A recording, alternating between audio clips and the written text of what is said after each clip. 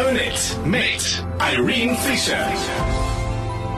Dit is bekend dat Suid-Afrika se paaie van die gevaarlikste in die wêreld is. Door slaggote, roekelose bestuurders, padparke en minagting van die padreëls.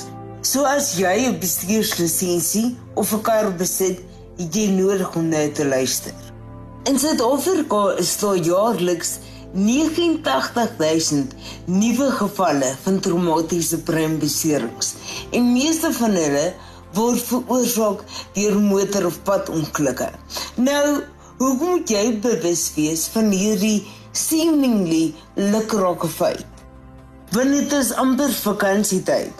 Tyd om die langpad aan te durf, tyd vir feestelike roadtrips, Kersfees, maar ook jaagduiwels, te veel drankies en ongelukke. Ek het eerstehandse kennis van hoe 'n breinbesering jou lewe kan kom omdolwe, nadat ek een opgedoen het in 2009, toe 'n vragmotor 'n rooi verkeerslig verontagsaam het en my in my piek ingestuur het.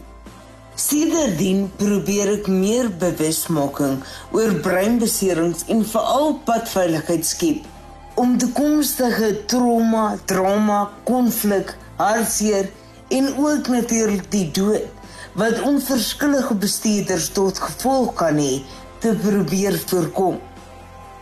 Maar my enkelike punt is, weet jy hoe magtig jy is?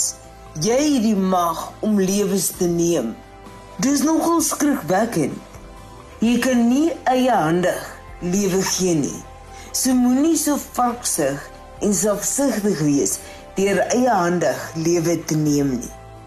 Die vakansietyd, dra jou veiligheidsgordel, check jou bande, slaap genoeg voordat jy 'n ver pad ry. Stop elke 200 km, al loop jy net om jou kar om jou bene te rek en moenie drink en bestuur nie. Ek kan nog 'n rits ander prekerige sinne in jou oor gooi.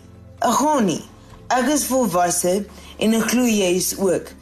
As jy confident genoeg is om agter die stuurwiel in te skuif, is jy outomaties verantwoordelik vir al die lewens om jou.